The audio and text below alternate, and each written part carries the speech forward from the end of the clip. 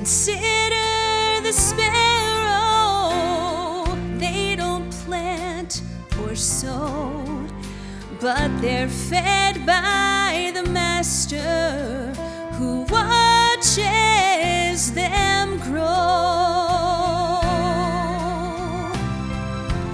We have a heavenly Father above, with eyes full of mercy and a heart full of love. He really cares when your head is bowed low.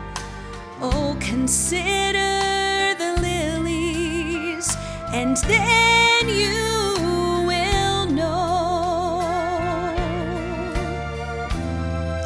May I introduce you to this friend of mine who hangs out the stars, tells the sun where to shine, and kisses the flowers each morning with dew.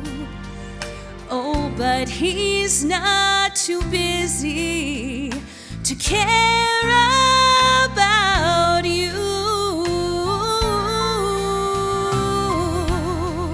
We have a heavenly Father above, with eyes full of mercy and a heart full of love. He really cares when your head is bowed low. Oh, consider the lilies, and then you will know.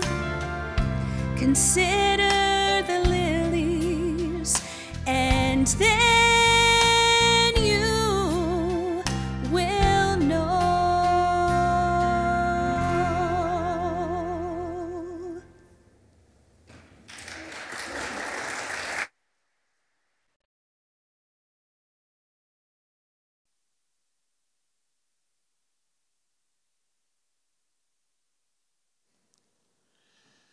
Our grandchildren are here today in the nursery, and I should put a plug in for the nursery more often than I do.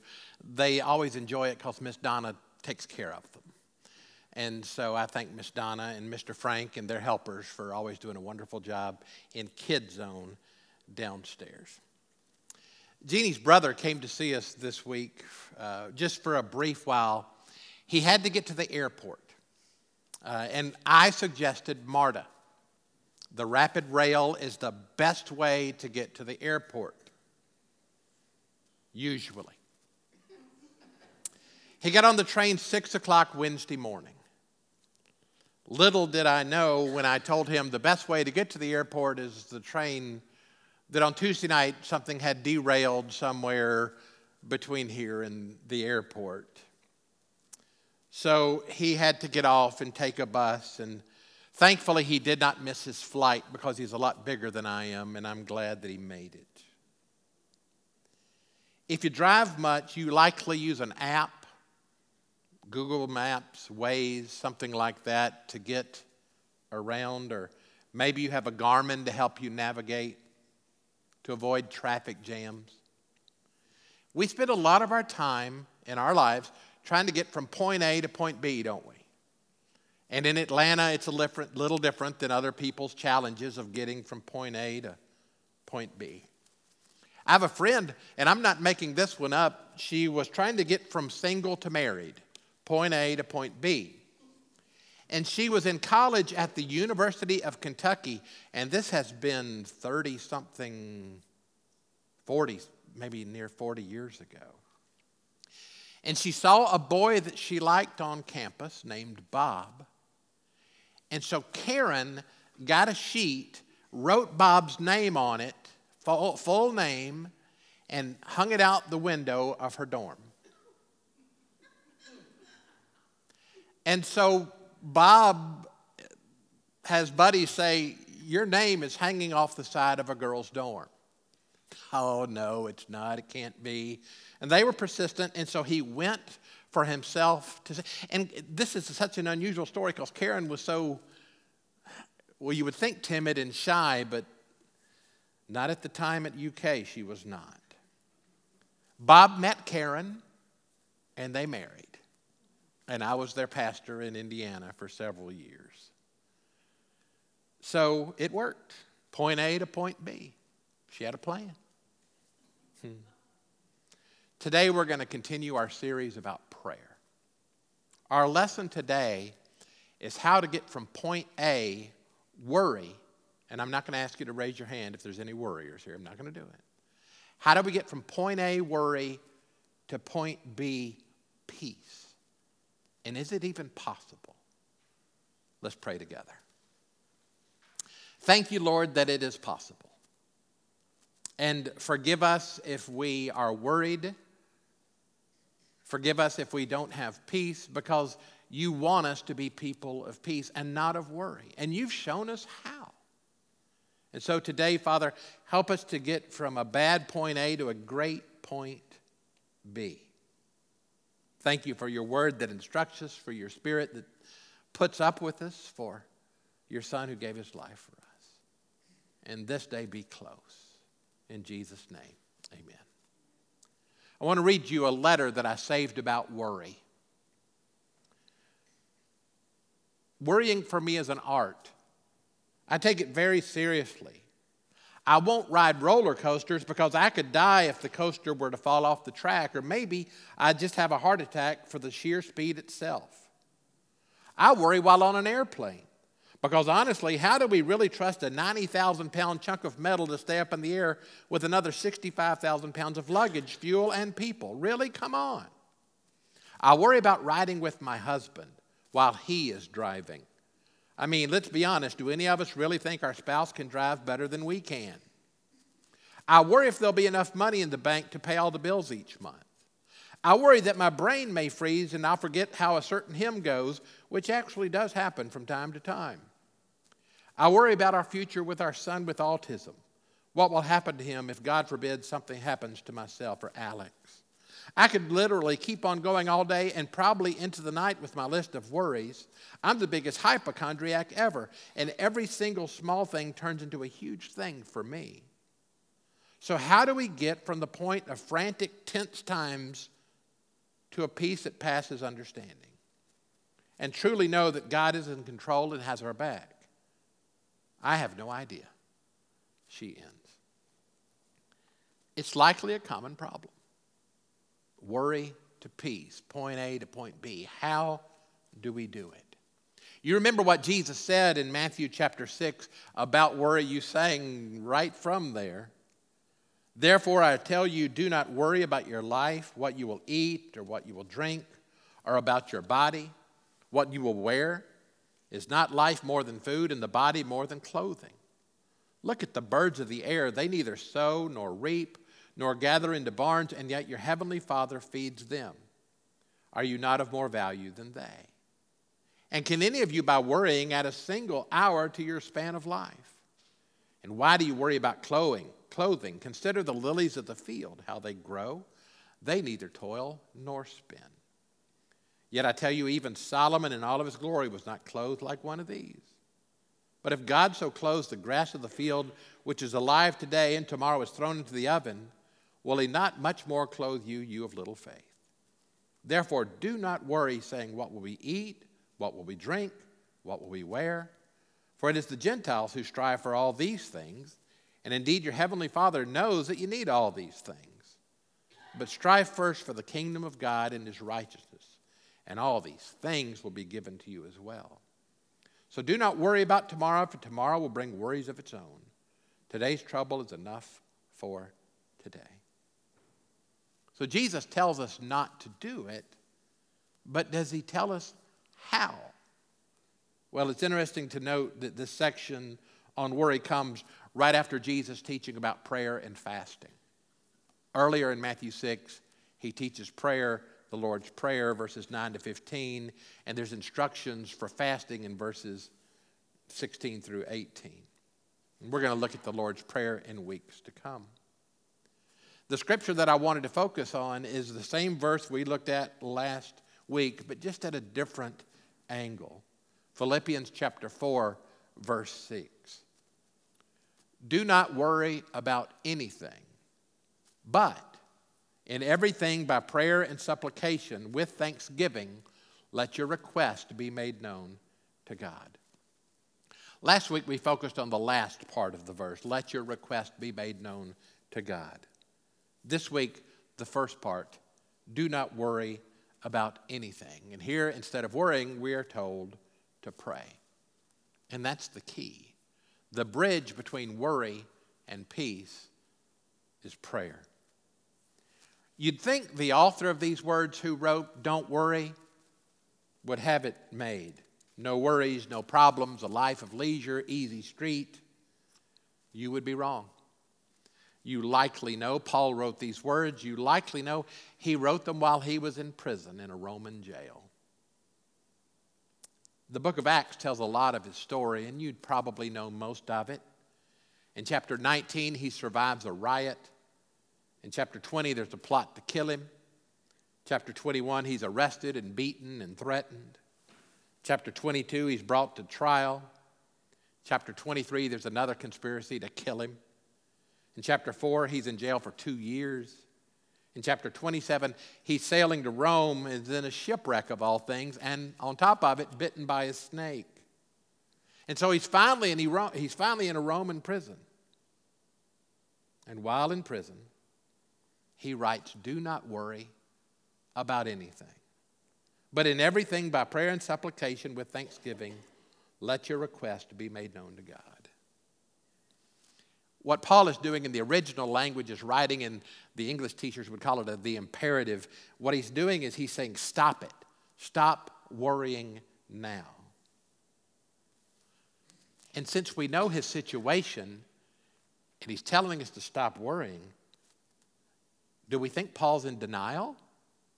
Is something wrong with Paul? Is he trying to tell us to ignore our situations? To bury our head in the sand, to escape from reality, to pretend everything is fine? No. He's telling us to pray. And it's not Paul that something's wrong with. It's the rest of us that don't follow what he has said. When we worry, we deny the power of God. When we worry, we are focusing on the wrong things. When we worry, we forget that Jesus is Lord. And Scripture says, do not worry about anything. It says at a blanket, anything.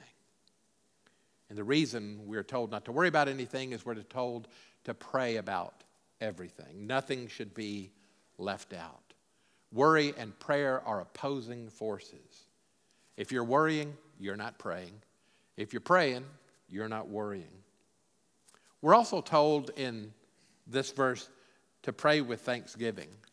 And thanksgiving is a great antidote to worry. If we're counting our blessings, we're in a much better place than when we worry. If we're thankful, we're focusing on what we have instead of not something that we don't have or something that may or may not happen. I remember this illustration from years ago in Mississippi. Bob and Martha had built a new house, and they spent all this Saturday working on the yard, tilling it and raking it and sowing expensive grass seed. And it got to be nighttime and it was bedtime, and they had predicted a storm that night. Bob got ready for bed, and Martha got mad at Bob for getting ready for bed with all of this grass seed out in the yard and this big storm coming. And she says, aren't you going to stay up? Now, Martha was a worrier. What is Bob going to do? Go with tweezers and get every little grass seed out of the yard? Get a big tarp and cover it up? Do some kind of a dance and see if he can stop the rain from coming? Bob told me this the next day in church, by the way, but Martha wasn't around to hear him say it. Bob understood there was not a thing he could do, and Bob looked at Martha and he said, and I quote from what he said, God will be up all night. I'm going to bed. That's good stuff. God's going to stay up. I'll let him handle it. When you follow what happens, or follow what you're commanded in Philippians 6 about praying and not worrying, look at the promise in Philippians 7, chapter 4, verse 7. If you do these things, it says, and the peace of God, which surpasses all understanding, will guard your hearts and your minds in Christ Jesus. Let me read that again. And the peace of God, which surpasses all understanding, will guard your hearts and your minds in Christ Jesus. Isn't that interesting? We started with worry and we ended with peace. And what's in between? Prayer. Let me read the verses together, verses 6 and 7. Do not worry about anything, but in everything by prayer and supplication with thanksgiving, let your request be made known to God. And the peace of God, which surpasses all understanding, will guard your hearts and your minds in Christ Jesus. Kay was reading it along with me, and I didn't even ask her to do that, but I'm glad you did. Let's all do, Kay, that's a great idea. Let's all read that together. Do not worry about anything, but in everything by prayer and supplication with thanksgiving, let your request be made known to God. And the peace of God, which surpasses all understanding, will guard your hearts and your minds in Christ Jesus. Perfect. How do you get from point A to point B? You just said. How do you get from worry to peace? Prayer. It's your choice. We can have peace or we can go to pieces. It depends if we're worrying or if we're praying. The peace is so special, it defies description. We refer to it as peace that passes understanding. That's what God wants for us daily. One commentator put it this way: God will place a guard at the door of your intellect and your emotions. If you're not praying, you don't get a guard. If you are praying, the peace of God will guard your heart and your mind. The idea of having that is of having a fort with guards around it. Enemies are waging war against your fort, but inside you're living as though nothing is happening, as though peace prevails. When you're living your life in the confidence of the protection of the guard. And that's a promise from God. He will guard your heart and your mind, but you have to do your part. And I do too. 1952, Albert Einstein, some say the smartest man who perhaps lived, was delivering a lecture on the campus at Princeton.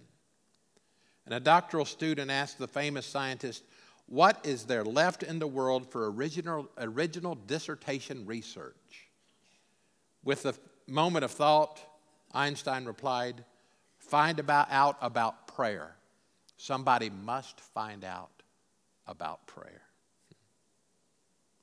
Charles Haddon Spurgeon said this: prayer pulls the rope down below, and the great bell rings above the ears of God.